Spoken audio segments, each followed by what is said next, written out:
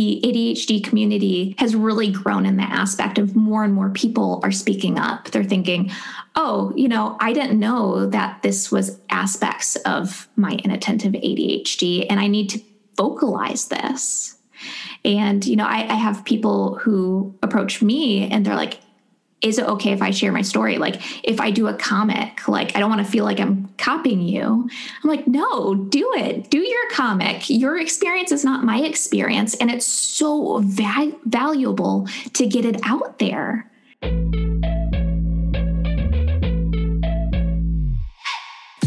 Hello, and welcome to the Women and ADHD podcast. I'm your host, Katie Weber. Here we are already at episode 22. In this episode, I get to interview the talented and visual storyteller known to us as ADHD Bree. Bree started drawing her comics last year after receiving a late diagnosis of predominantly inattentive ADHD at the age of 29. Upon learning about ADHD, she felt like her whole world started to make sense. Already a freelance illustrator by trade, in order to process all the new information and how it applied to her life, she began writing down scenarios and drawing doodles to get a better sense of it, and eventually moved on to creating comics from those. ADHD Bree has amassed a large following on Twitter and Instagram, so we talk about visual learning and why those of us with ADHD seem to relate to and respond so enthusiastically to comics and memes and TikTok videos, etc., in our own journeys of self-discovery during and after our ADHD diagnoses. We also talk about anxiety, something Bree addresses a lot in her comics. Bree's sister was diagnosed with ADHD in childhood, but it was overlooked in Bree because she was the quiet one and the well-behaved one. So we talk about how growing up as quote-unquote the good sibling with parents who were preoccupied with her sister led to a lot of responsibility at a young age, which in turn fostered her anxiety. I think a lot of you late diagnosis women out there who were also quiet and well-behaved daydreamers and doodlers in childhood will definitely relate to Bree's story. Enjoy. All right. Well, thank you for joining me. I'm so excited. And, your illustrations are obviously doing very well, or a lot of people are relating to them. You've sort of blown up since you started the account in July. So not that long ago. So why don't you sort of tell me about that was sort of around when you were diagnosed as well, right? Yeah, I had been going through the diagnosis process for kind of the beginning part of that spring. And I was waiting on the final yes, because we did a ton of the tests and, pretty much she was just going through background history, and she had my family fill out surveys and all that stuff. So she was already pretty much telling me that I was ADHD, but she wasn't doing the official, you are like, da, da, da. So right when I started posting was pretty much around the time that I got that final yes, you are diagnosed officially ADHD.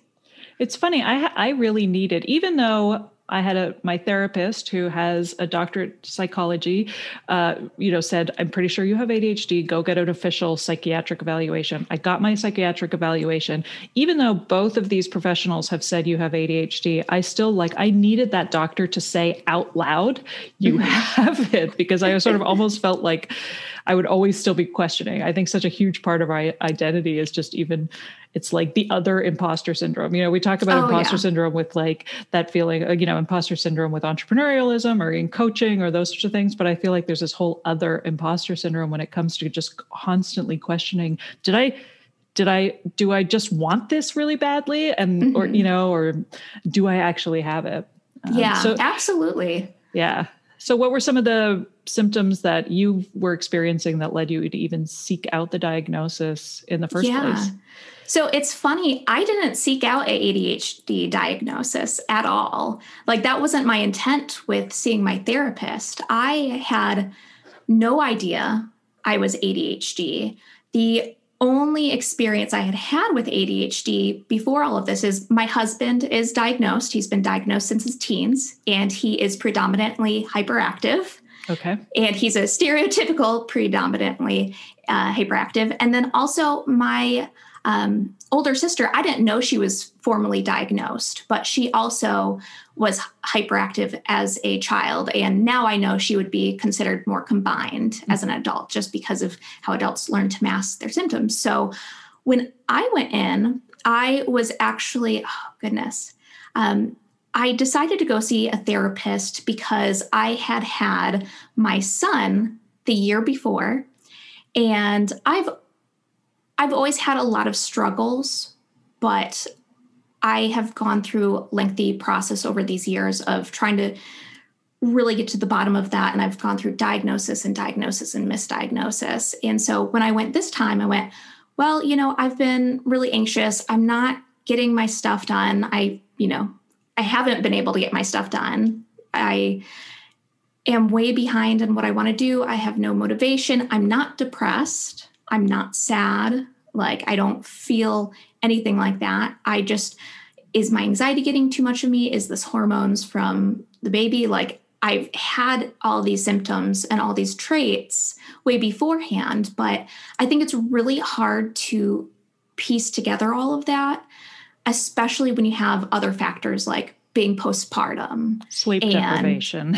Exactly. Oh, goodness. Yes, the sleep deprivation. So many contributing factors. Absolutely. I feel like that's so common with moms when you're in like the thick of it with young babies. Yeah. You don't even know what to question because things are changing so much and your life is so radically different. And it's like, there's so many other contributing factors for sure. Absolutely. Yeah. So, I mean, when I went in, I met my therapist fairly new. I just was looking for someone who was close to my area and who I could see in person after, all the, quarantine and lockdown stuff. Once that loosens up, I want to be able to see someone in person. So I chose someone closer by to where I live.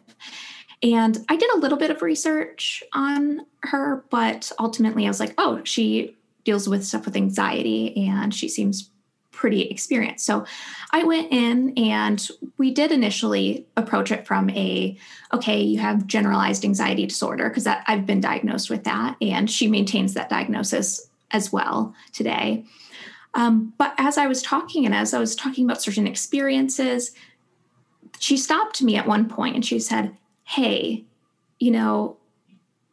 this is really interesting because have you ever heard of a thing called inattentive ADHD? And I was like, no, I don't know what that is at all. Like, I know what ADHD is. And in fact, my husband has told me several times in the past, he thought I was ADHD. And I was like, me? No, like, I'm not ADHD. I know how you are. That's not how I am. And so when she brought that up, I was like, I have no idea what that is. She's like, okay, we're going to table it for now because I really want to concentrate on your anxiety issues. But like, just to let you know, that's something I want to talk about. And a few sessions later, she stopped me and she said, okay, you know what? No, I want to get you evaluated. I want to do an evaluation for ADHD because it seems like so much of what you're talking about is tied into these traits. And so we started that process and I started doing my own kind of individual research on top of when we discuss things in person and doing all that testing. And so it was just really cool to suddenly have so much of my life fall into place. I had no idea what it was. And then as I was going through, I was like, this is the answer to everything. I've gone through diagnoses before. Like when I was younger, I've been diagnosed as depressed, as anxious. I had a psychiatrist tell me that I exhibited borderline personality disorder traits. And that was one that I looked at. I was like, I can kind of see it, but at the same point, it doesn't fit. And while I still do think anxiety fits for sure, I just never felt like a lot of the things they had discussed with me and, did diagnoses with me for ever really fit the way that ADHD fits for me. Mm-hmm. And it's funny enough, since I've been more cognizant of my ADHD and I actually do take medication for it, it's actually reduced my anxiety as well. So it's been a huge change for me. I've had that same experience too. I had, I still sort of felt like I had postpartum depression and postpartum anxiety, even though my youngest is 9, almost 10, and sort of never knew what to do with that. And now, since my diagnosis, which was last year as well, I'm reevaluating all of the ways, this long history of depression and anxiety with this whole new lens and this whole new understanding, and realizing how intertwined everything is, and how I don't even feel like they're comorbidities, because it just feels like the depression and anxiety stem from the ADHD, absolutely. or at least the undiagnosed ADHD, Yeah, it is amazing. And it's funny, being a parent and having gone through pregnancy, childbirth, and having newborn, and, raising my kid, being around my kid every day, just how much it's really magnified what I've been dealing with my whole life. Like, I think I really have to credit having my son to leading me to get this diagnosis, because I've always just kind of shoved all these different things under the rug. I was like, well, no, I'm just lazy, or I'm just, I constantly make excuses for how I was. And I was kind of not, while I wanted an answer, I also hadn't had success finding an answer. Right. Mm-hmm. So I just kind of had given up at this stage. Well, yeah. I mean, I think that it sort of becomes a cycle in terms of the depression and anxiety, where it's like, I know something's wrong with me. I can't articulate it. Nobody else seems to quite understand my situation, and then it just gets worse. It sort of spirals from there. I think you were really fortunate to have somebody who, if you came to them with what are so often, from my experience and from other mothers I've talked to, is misdiagnosed or immediately treated as postpartum depression and anxiety, that you had somebody who was able to really kind of see the nuances there and say, maybe this is all coming from ADHD. I think I got really lucky, because she's actually a specialist in ADHD as well.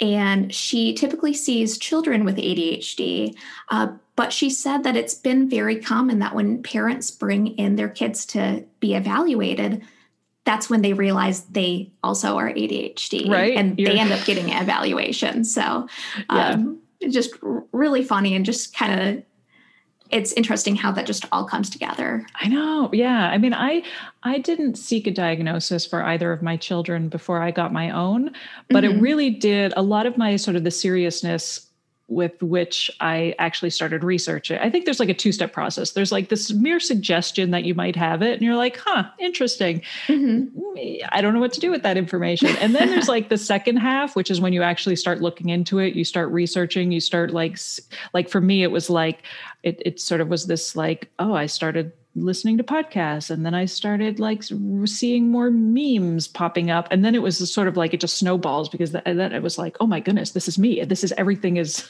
exactly what's been in my brain all these years, and all of these thoughts. And I feel so accepted, and suddenly everything makes sense. And it just like, it's like this snowball going down the hill. So I didn't have the experience that I think a lot of mothers do have, which is they are seeking an ADHD diagnosis for their child, and then they're like, oh, this was my childhood.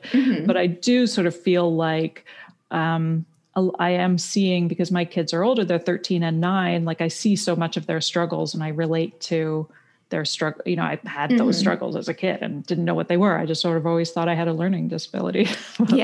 But nobody ever said I did. So. Oh, absolutely. Yeah, it is amazing how seeing that shift in perspective when there's a child. And then of course, then there's the whole like hormonal element, which I think is also kind of just now being taken seriously or researched or whatever. I think there's so much more research that needs to be done in terms of women, and like when their symptoms become exacerbated. Like it feels like, the onset of puberty, and then having a baby, and then also menopause. And you're like, what do these have in common? Surges of hormones. Yeah. And I've noticed it's being discussed in the community a lot more, which is great, because ultimately it's a lot easier to get that information around with within the neurodivergent community, just how much that stuff like hormones or sleep quality, all that stuff really do impact our ADHD. And for me personally, I know that there's going to be a certain time of the month that my medication is going to be ultimately rendered ineffective just because of how much the hormones are impacting me. I am really interested, and I really can't wait to see more kind of formal research done and out there, because we know it affects us. We know it happens. So we just need it to really be acknowledged and delved into a little bit more. Right. So. I know. Well, I that's one of those things where I feel like I really should pay more attention to my own monthly cycle. But then of course there's the other part of me that's like, I've always been terrible about paying attention to my monthly cycle because of my inattentiveness. So it's like, I'm like, I should really, as you were talking, I was like, I should really like start keeping track and keeping a note, keeping a journal. And I was like, yeah, that's not going to happen. Well, if you're mindful as it's approaching, I honestly, my husband can tell me when I'm about to start, because he notices my ADHD just kind of like being just magnified. It's just being really like, I'll be a lot more inattentive. I'll be more forgetful. I'm not noticing the stuff. I'm having a hard time paying attention to conversations and following along with that stuff. And it's just so funny. He always tell me like, hey, just a heads up. And I'm like, oh my gosh, how did I not even notice it myself? And yeah, right. So I think as I've been more mindful about it, it's been much easier to kind of pinpoint that, oh, this is happening. Yeah. Like the hormone change is happening. But have you noticed a change in just your relationship with your husband and how you communicate since your diagnosis? Absolutely. Yeah. Absolutely. I think that it's been a really nice change. We had been working on communication for a while. We've actually been married almost 5 years this year. And we've always made it a big point to work on communication. Just from our past relationships, all that stuff, we were like, okay, communication, open communication, knowing how each other is feeling, this is the way to go. And so since my diagnosis, and since I've really dived deep into learning not only more about myself, but also having a better understanding of my husband and how he operates and works, it's much easier to understand that. And I think that it's allowed me to not only give myself some more grace, but also give my husband more grace, because I think that we tend to be hard on things that we don't understand. And I think having that understanding is just the bridge to improving communication, improving just the way that we do things and the way that we operate as a team and, as parents too. So, yeah, I imagine that's lovely. I've had a similar experience just because I felt like so many times if there was conflict in my relationship with my husband, we've been together 20 years. So this is all brand new, but I sort of really feel like I sort of come at conversations without any shame anymore, like because like you were saying, like I have so much more grace for myself. My self-talk has changed so much that, I feel like our conversations are like on this new level of just understanding about how we operate. And I used to come at things with so much guilt and so much shame. And now I'm sort of like, no, this is what is happening. And this is what I understand why I'm having these responses. And I can feel that he, just appreciates that, because it must be really tiring to have somebody who just like always pulls out the shame card over and over and over again, especially somebody you love and respect, So now you've done a handful of illustrations about kind of flashbacks, but what are some things specifically from your childhood that you look back and you think like, oh, that was ADHD and I had nobody had any idea, especially with a sister who was she diagnosed as a child or? Yes, she was. Okay, she actually was, apparently my mom got a phone call one day and the teacher said, your daughter is swimming in her chair during the lecture. Like she is literally on her stomach trying to swim in the chair while the class is going on. And so I think that's also kind of the reason that I was missed by my own mother, because even though she knew that my sister had ADHD, it was just such a different expression of it. Right. Mm-hmm. And so for me as a kid, I was always I was the stereotypical daydreamer. So when they talk about inattentive tending to be daydreamers, that is me to a T, where I would zone out and I'd be in my own little world, just thinking about everything and anything during class. And I'd look like I was paying attention, but I wasn't there. I wasn't mentally in the classroom. I was elsewhere. And in ways that was really enjoyable for me. So it wasn't really an issue, but it did start becoming an issue when I had to really be on top of things myself more. From a very young age, I noticed that I wasn't getting as much attention from my parents in regards to my education as my siblings, because I was always a good student, in air quotes. I was the one who got decent grades, and so they didn't worry about me as much. And so they weren't overseeing a lot of my, like, okay, is she finishing her homework? Did she get that permission slip signed? Like all that stuff, they weren't paying attention to that. And from a young age, I'm talking about like second grade, third grade, that. So I had to start managing myself, and it was a struggle. I imagine it's hard enough for a child as it is, but I really, really struggled. I would have homework complete and I would misplace it. Like I'd have it that morning and suddenly it's like, oh, it's due. I need to turn it in. Where is it? I don't know. I mean, I could have read like, okay, what's the lesson plan? What's this test going to be?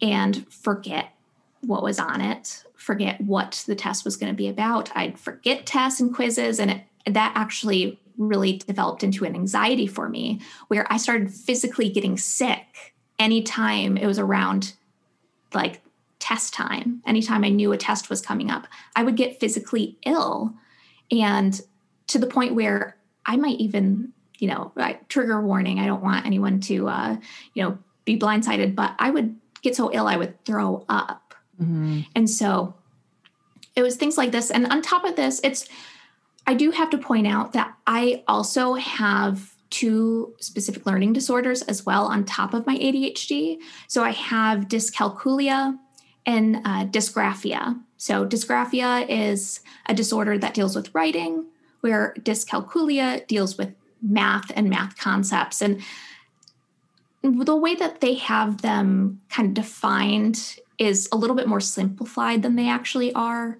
They deal with a lot more like, for example, dyscalculia can also affect how you are with directions and, left and right, up and down, all of that. And so never ask me to read a map. I can't do it. But yeah, so as I'm thinking about my childhood, there's a lot of exploring still being done about, okay, what is impacted based on that? What is the ADHD? Oh my goodness. And just there's a lot of discovery being done on that end, just going back. And so, I mean, I was definitely a spacey child. I was definitely very forgetful. I have had issues with my sleep from young age, where I would lay in bed and I could not turn my brain off. I would lay there, and it's not like it was anxious thinking. And this is actually one of the things that really pinpointed my therapist into realizing that, oh, this isn't anxiety, like this part, this is ADHD, because I will lay in bed and it will start off as like a simple thought, like, oh, did I drink water? And a few hours will pass by and I don't even realize how my brain got from the thought of water to slam poetry.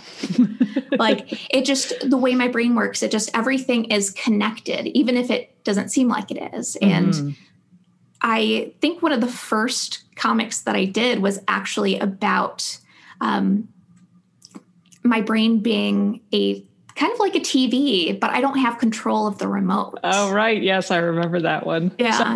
You were like, somebody else has control. They forgot to turn it off at night. Yeah, exactly.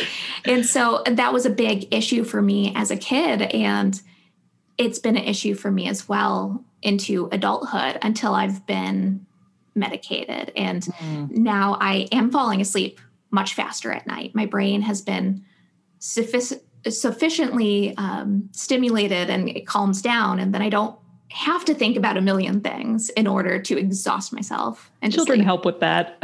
Oh, yeah.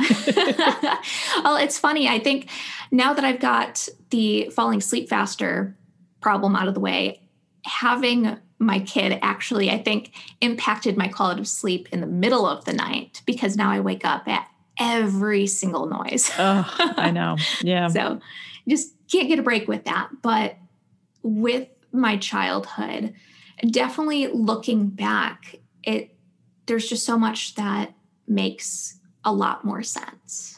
Yeah. Plus, it sounds like you had the added pressure of being the quote unquote easy kid. Oh, yeah. So there's like, I imagine there's a lot to unpack with that. Mm-hmm. Just like you were saying, like in terms of just that internal pressure you would have put on yourself at such a young age. Mm-hmm. And why the sort of more disruptive physical hyperactivity tends to get noticed and mm-hmm. why the kids who are the daydreamers and the people pleasing, mm-hmm.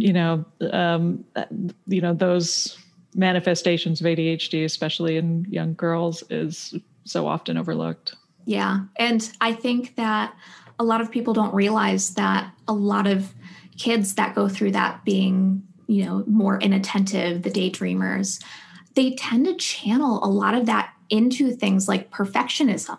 Mm. And so that's what I ended up doing. I was just so worried about having things done perfectly. And it was a struggle because I would forget things all the time. I would miss details and it would just compound that, the anxiety around it. And so I have felt for my whole life like I've been chasing this unachievable goal of perfectionism. And I think that with that perfectionism, a lot of people who struggle with it, especially a lot of people who are ADHD, tend to be way more hard on themselves than, neurotypical people. People who aren't struggling with that stuff aren't going to have nearly as much of, high expectations and standards for what they're doing.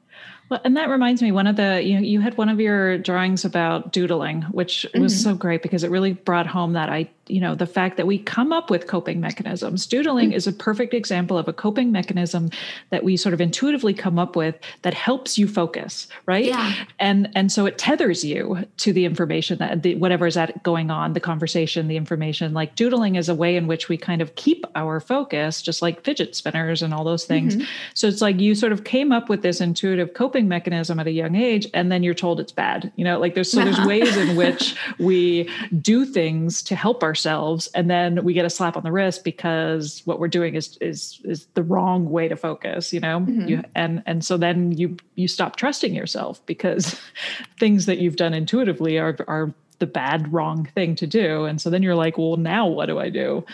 Mm-hmm. So at that one particular, I remember that really stood out to me because, well, I'm not actually anymore much of a doodler. I think I've moved on to fidgets. Mm-hmm. I was 100% a doodler, and I'm sure most of us were. And had only kind of recently through my kids made that connection about how important it is to have stimulation while in order to focus, and how there's like a fine line between something that is stimulating and something that is full on distracting. Mm-hmm. And, I think it's so important for teachers, especially in classrooms, to be able to distinguish between what is this going to be stimulating or is this going to be distracting? Yeah. And it's funny because, I had a lot of teachers who would point it out and tell me to stop doodling, or I think there was a few times that I got docked points on assignments for doodling, docked points on tests for doodling, even though often I use doodling to think things through and to help me kind of piece through stuff. And so I received a lot of, punishment essentially for using my coping skill. But I did have some teachers who recognized, they're like, Bree is doing great in the class. She enjoys learning. She just struggles with paying attention. And they would let me doodle and I would do just fine. I would do much better in that aspect of being there and present in class if I could have something just to keep me just stimulated enough to focus on what they were saying and talking about, whether that's doodling. I know for other people, it can also come out like my husband is really big on shaking his leg. He bounces his leg up and down. And I know like before it used to drive me absolutely just up the wall. But now I think it's easier for me to recognize like that's the stimulation that he needs in order to focus and to be engaged in this conversation. And again, I guess that just comes back to the,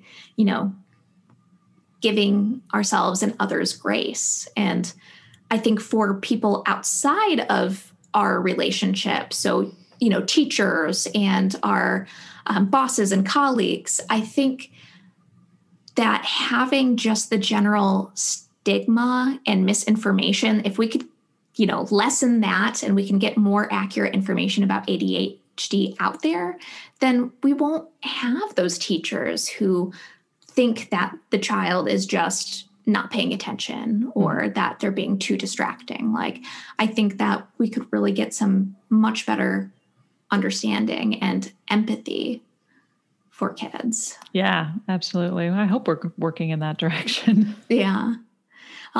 I definitely think that, having access to these communities, having these communities where people are sharing their experiences and their stories and, having their unique perspectives put out there for others to see just makes it so much easier for that to spread around and to be understood. And so I think it was harder for us in our childhoods because there wasn't really that information network out there. There wasn't, you couldn't even go on and Google easily. As a kid, I suppose I'm a kid of the age of the internet where the internet started becoming a really big thing. And so possibly my mom could have tried looking up stuff, but there wasn't that much information out there.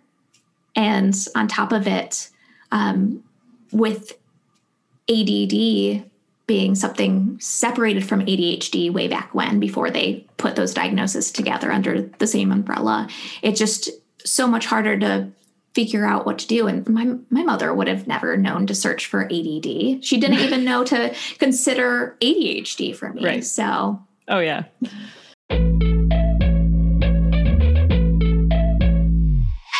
Raise your hand if you're really good with your diet for a few days or weeks, but you always end up sabotaging your own efforts. Or you fear having certain foods in the house because you feel like you lack the self-control to avoid them when they're there. Or you feel like everyone but you has this whole eating and exercise thing figured out and you just want to scream, "What is wrong with me?" Well, guess what? You are not alone. In my book, Worth It, A Journey to Food and Body Freedom, I share with you my own history with yo-yo dieting and binge eating, from my very first diet at the age of 14 to the nearly 30 years I spent on a merry-go-round of weight loss and weight regain. I also share with you the 6 essential steps that helped me to finally break free from diet culture and rediscover my health and my self-worth. If you are ready to break free from dieting and binge eating cycle for good and heal your relationship with food and your body, head to worthitwithkatie.com to get your copy of my Worth It book today. Now, I'm curious, do you relate to the H in ADHD at all? Because you mentioned in your bio, somewhere I read your bio, must have been a Patreon site, anyway, that you had mentioned that you were diagnosed inattentive. And so I feel like so many women are diagnosed combined. And we go through that journey of like, I'm not hyperactive. What are you talking about? I don't have the jumping knee, and, I wasn't being disruptive as a child. I'm not hyperactive. But then you sort of start to realize the hyperactivity manifests itself in your thoughts and losing track, and or not being able to sleep, or the impulsivity, the impatience, like not being able to sit in traffic. when my doctor was asking me those questions about, I was sort of like, oh yeah, I relate to all of that. I relate to that sort of the hyperactive mind element for sure. Is that something you feel like you relate to? Yeah, and I think it's true with a lot of cases with inattentive ADHD. Just from what I've seen, this is purely anecdotal, but just from what I've seen, a lot of it expresses itself internally. So, I have those thoughts that just don't stop. They just keep going. And I might not even be moving on the outside, but internally, my brain's just going haywire. So, I mean, absolutely, I do have issues with the name ADHD. I think that a lot of people feel like it doesn't quite express ADHD very accurately, because it's not a deficit of attention. Many people explain it, including myself, as it's having a hard time directing your attention in the right place. I think that we're actually very excellent at focusing on things. It's just, do we get control over what that thing is, or is it the thing that's going to stimulate our brain the most? Right. And so you hear a lot about like hyper focus.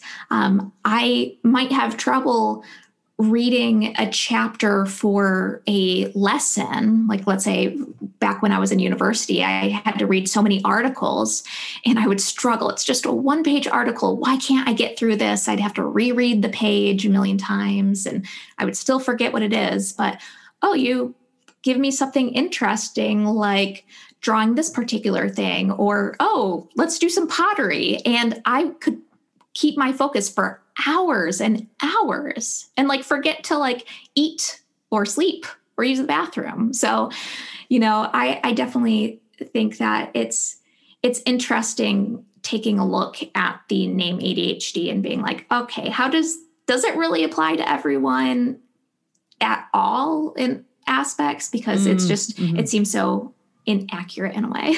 Right? So then what would you call it if you could call it something? If you could rename it to something else, what would you rename it? Oh, gosh, that's a good question. Oh, okay. I won't put you on the spot. I couldn't remember. This is like a new question I'm asking people. I couldn't remember if I had sent you that or not. I've seen others discuss it, and I believe on Twitter, I've seen people put their own suggestions for what it could be. But I think for me, the reason why it would be so hard to answer at this point is because I'm a big advocate for not everyone experiences ADHD the same way. And even within the different subtypes, I'm not going to be the same as another inattentive ADHDer.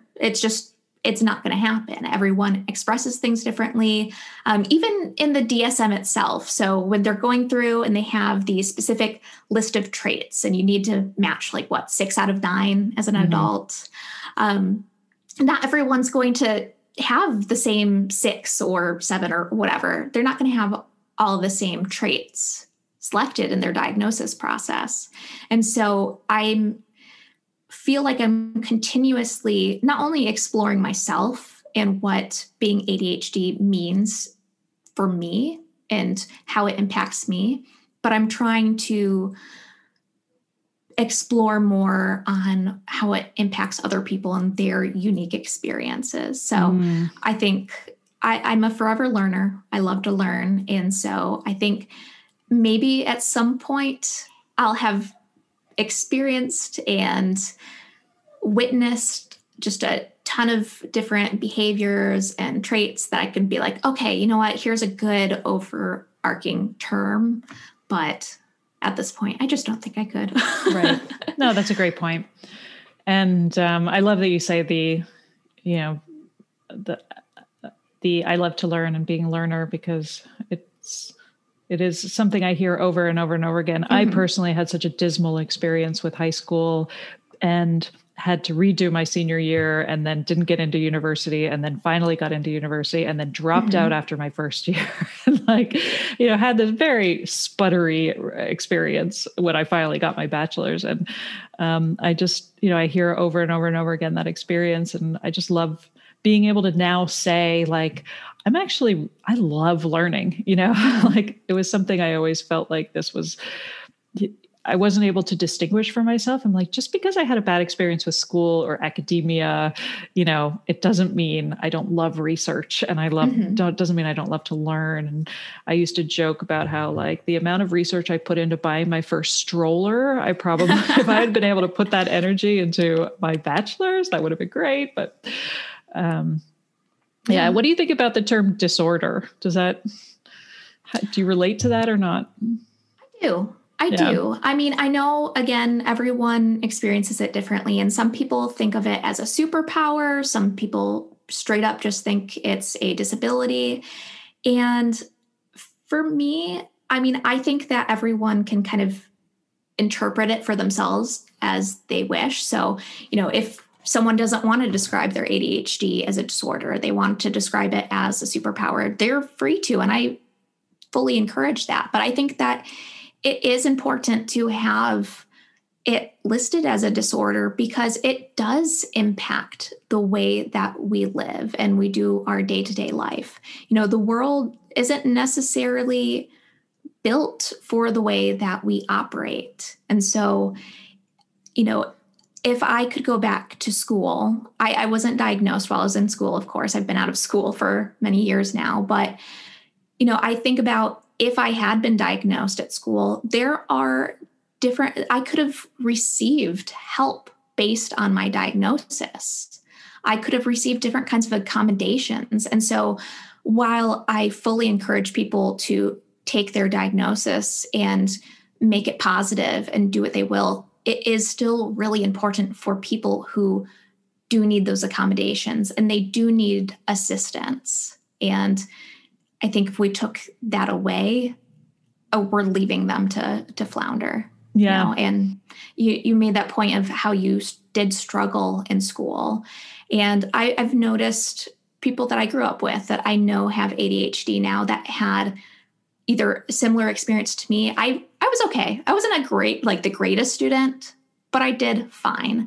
But I have a friend who actually did exceptionally well in high school, but then completely floundered once they got to university and had to manage their time and schedules themselves, and they couldn't do it. And so it's interesting kind of seeing like the differences of how people approach things. I mean, even with myself, where I've always been education oriented, I didn't finish college in the typical 4 years.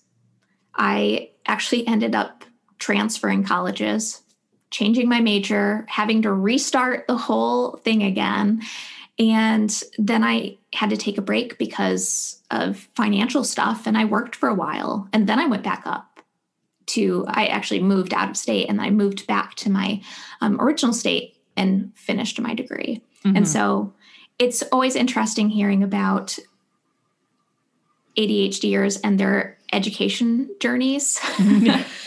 And where they go and how they do and whether they choose to explore higher education or not, or, do things on their own in their own time and self-study. So, right. Yeah, it is. It's been, from the women I've interviewed, it's been one of the things I always like to ask too, because I've interviewed PhDs and I've also interviewed people who dropped out 5 times with 5 different majors and then eventually gave up, and everybody's like so exceptional.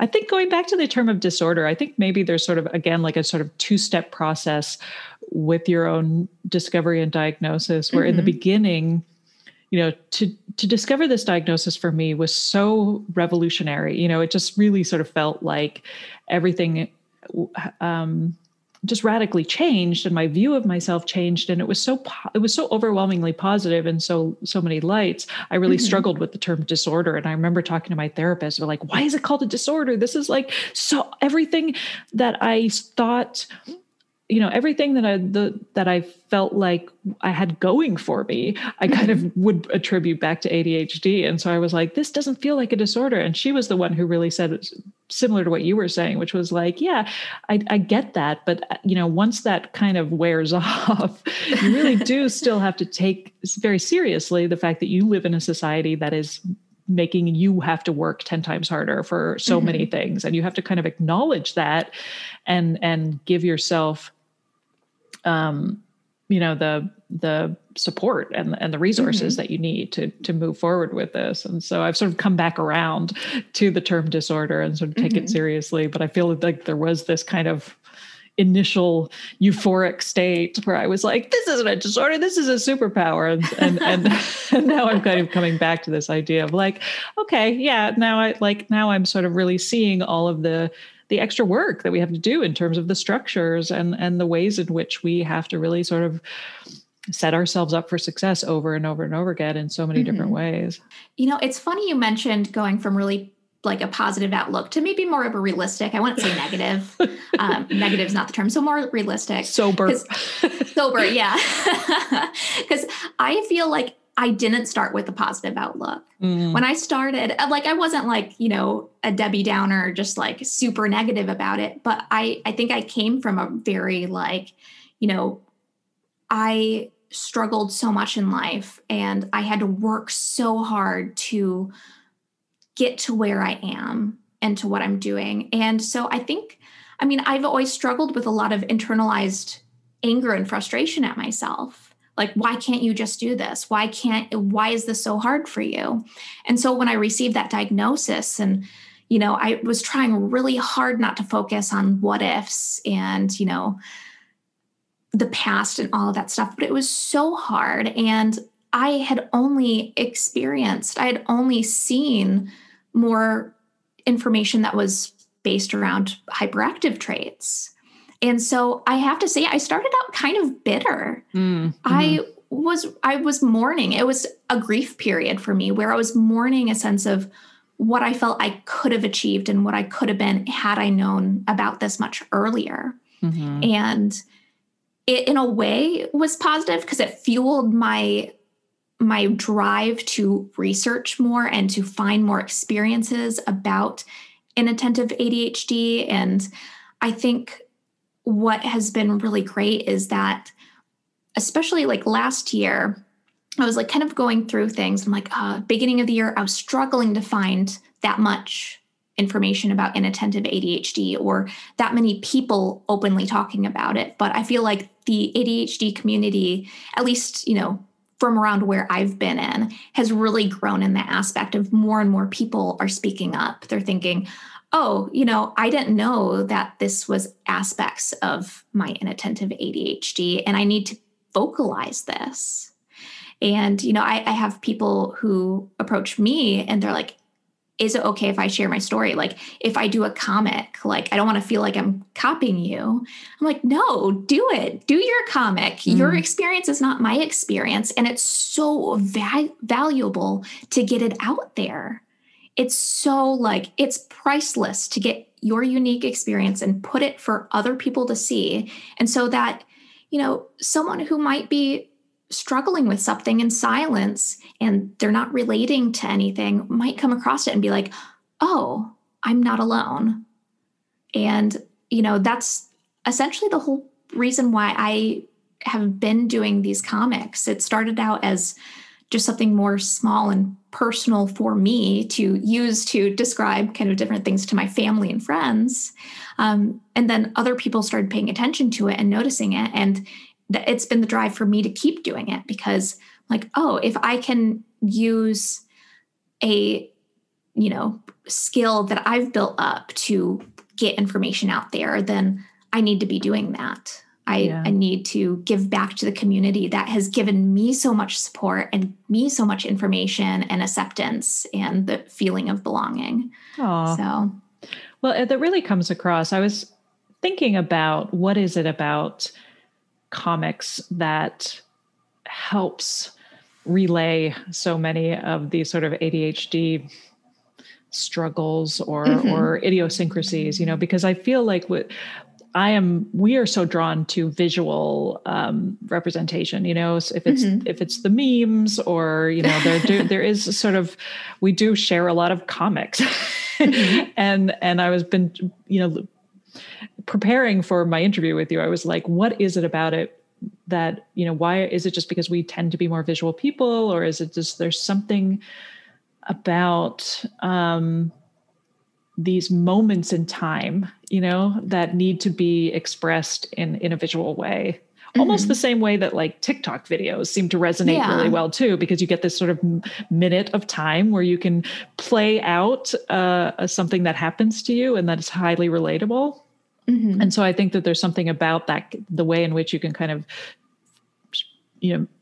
bring a comic to life that will highlight a moment in time so beautifully that we all are like, yes, oh my God, I've experienced that so many times.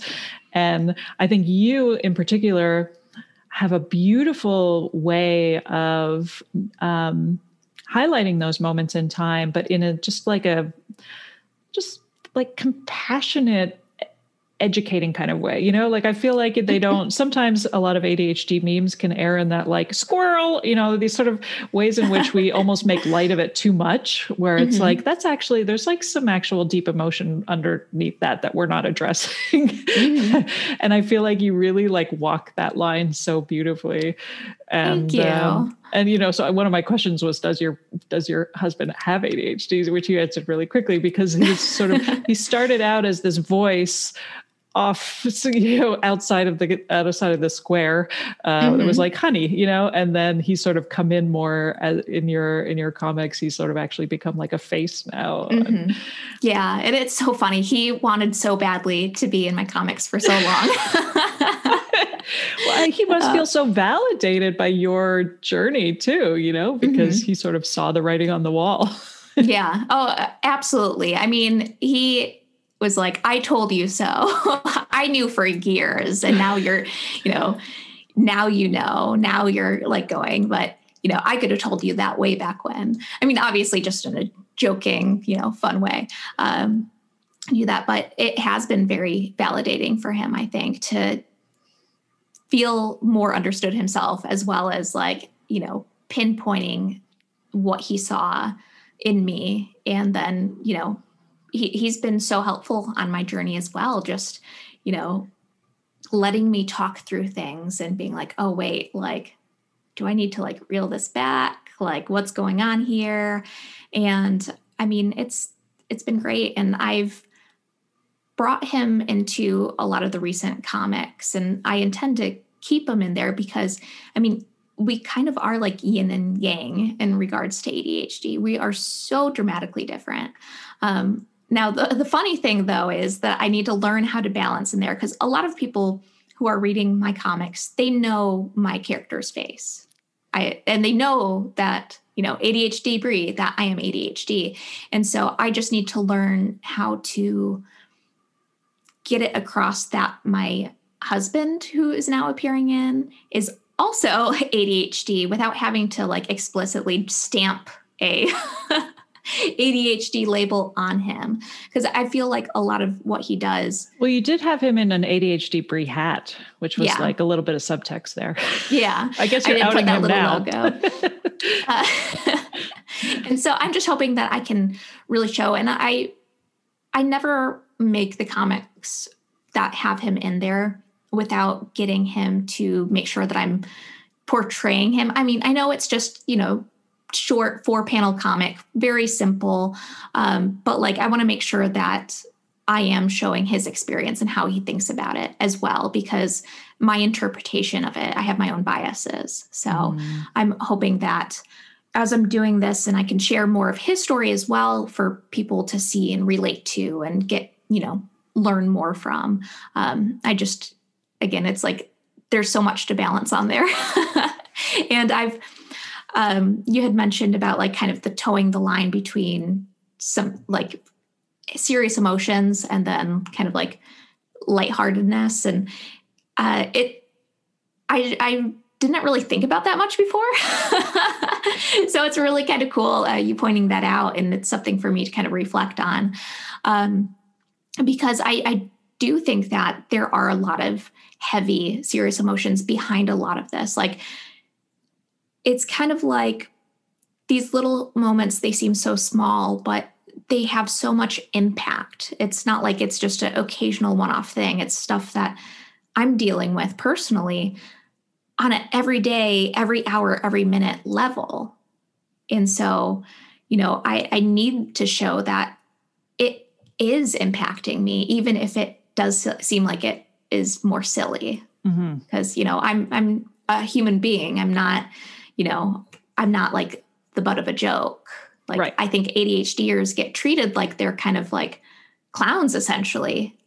They get treated like they're kids and that they are immature and that, I just feel like we need to have more respect in how we're explaining how ADHD works, and more like, again, with the stigma, like just showing other people that this is something that people are dealing with and struggling with and living with. And, that it's not a case of them just goofing off. It's not. Like, it's very hard to control what we do and be mindful about things. Even if we're trying our best, I cannot afford to mask myself completely. I know that the term masking is normally used for those in the autistic community, but I do find that there is a big overlap between the two, and masking is very common, even if it's not explained in the exact same way. It's very common in the ADHD community. And I have found that I've masked my entire life. I have really put up this persona because I'm so afraid that if it slips, if I mess up, that I won't be taken seriously. And it's hard. And I imagine that it's even harder for those that do express their traits more outwardly, Right? Yes. And that is one thing I've experienced over and over again within the ADHD community, is that elevated empathy in a community of people who have all struggled. And I think that's one thing that's wonderful about the neurodivergent community, in terms of just the huge spectrum of, bringing the autistic spectrum and the overlaps there that you were talking about. Like, there just seems to be so much more empathy than not in so many of these very nuanced conversations that we're having. And especially like you were saying about humor is incredibly nuanced, and it's a really important coping mechanism for us. But at the same time, it can also be very triggering and also be very demeaning, and it's okay for me to joke. It's not okay for you to joke. You see that in a lot of marginalized communities too, and so I think it's also fascinating to me, the more time I spend like on ADHD Twitter, for instance, and like the more I'm getting to know like the names of this community and the various personalities, like just how, and while there are like sub conversations happening, and, like masking is a great example of something that a lot of people have differing opinions on. And there is a sense of like, are we co-opting a term? Are we not? Where do we fit? How can we, there's self-doubt. And so it's interesting to me that while these conversations can actually take place with kindness and empathy in this community, and I think more so than most other communities I've ever felt a part of. So I give us that much at least. Yeah. And I think that a lot of it, so I think I remember Twitter kind of having that big conversation about masking and other terms that it felt like were being co-opted elsewhere. And I honestly, from what I gathered, I don't think that a lot of the people in the autistic community were even saying like, hey, you're co-opting this, you're taking this, you can't use it. From what I was seeing, it was more of, you need to understand where this came from, like where this originated. Like, a lot of people get so excited. And I think this happens a lot in the ADHD community, where they hear a term and they're like, oh, this is perfect. It explains everything. And then they start using it and people are like, oh, ADHD community came up with this term. And it's like, no, the term was around for a while. We had a lot of people who did great work, like in the autistic community, who came up with this term and have really fought to be taken seriously and to have their rights. And so I think that from just what I've seen, it's more of we need to be better at understanding the kind of meaning behind these terms, where they came from and how it can apply to us. Mm-hmm. And, I think a lot of people in the community get really excited at different terms that come up. And I know that another really controversial term that came up, what was it? Sorry, I'm having a moment where I'm like, the term's at the tip of my tongue. I did a big comic about it. The RSD. Oh, okay. Yep. And that's an interesting one. And I talked about it, and I tried to make it known that this is not an official diagnosis. It's not an official research part of things, but it's important to note that it's out there and people are talking about it and using it. And there's a lot of conversations about, is this its own thing? Is this based on emotions, or is it like complex PTSD? Is it a reaction from being ADHD and the trauma from existing in a world not built for us?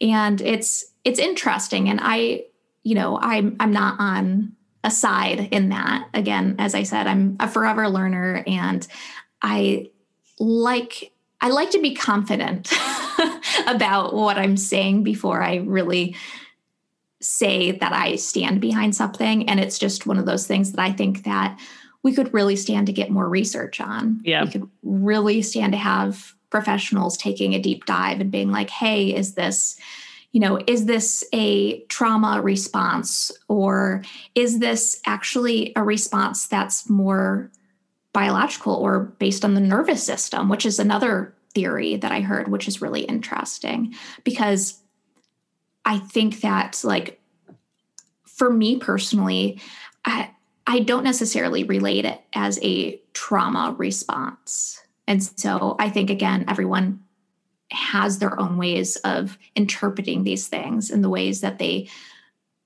kind of build it up for explaining their experience. And I think that we just need to be mindful about what terms that are out there that we're using, and making sure that we're looking at it through the lens of, we're exploring this as a community. None of the ADHD content creators out there, like myself or ADHD Alien, just, there's so many, so I'm not going to list a ton of them, but, we aren't professionals in that aspect. We're not researchers. We're not psychologists and psychiatrists. Maybe some are.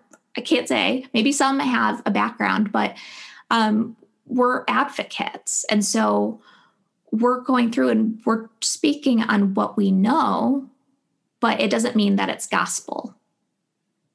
So I think that when approaching all these different terms, just people should be mindful to kind of step back and be like, okay, this is what this person's talking about. Let's not just take their word for it. Let's go through and let's explore, let's learn a little bit more and, go. Because the terms can be very insightful and healing for people and give them labels that they may need to reach that healing. But definitely if we're using them a lot, just being more mindful about how that works and all that. Yeah, that's an excellent point in terms of content creating. I hadn't really thought about that extra layer of sort of feeling like you can be kind of tossed the title of authority very quickly and like a hot potato. You're like, I don't want this. But at the same time, also wanting to express yourself in the way that you express yourself, and also wanting to express your personal experience. And yet at the same time, there's something about the medium that does sort of have an air of authority to it. Yeah, definitely. And it's just mind-blowing for me, just how much authority it can have. I have a moderately sized following on Instagram, Tumblr, Twitter.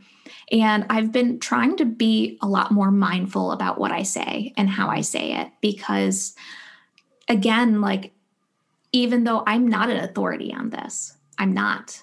And I have done a lot of research. I've read through medical articles and all of that stuff. I've done a lot of my own personal stuff, but at the same point, like, I'm given this voice of authority that, frankly, I don't think that I should be given. Yeah. And I have to be mindful to not abuse that voice, because the whole reason that I want to advocate for ADHD is to remove the stigma and remove the misinformation out there. And the last thing I want to do is be a perpetrator of either.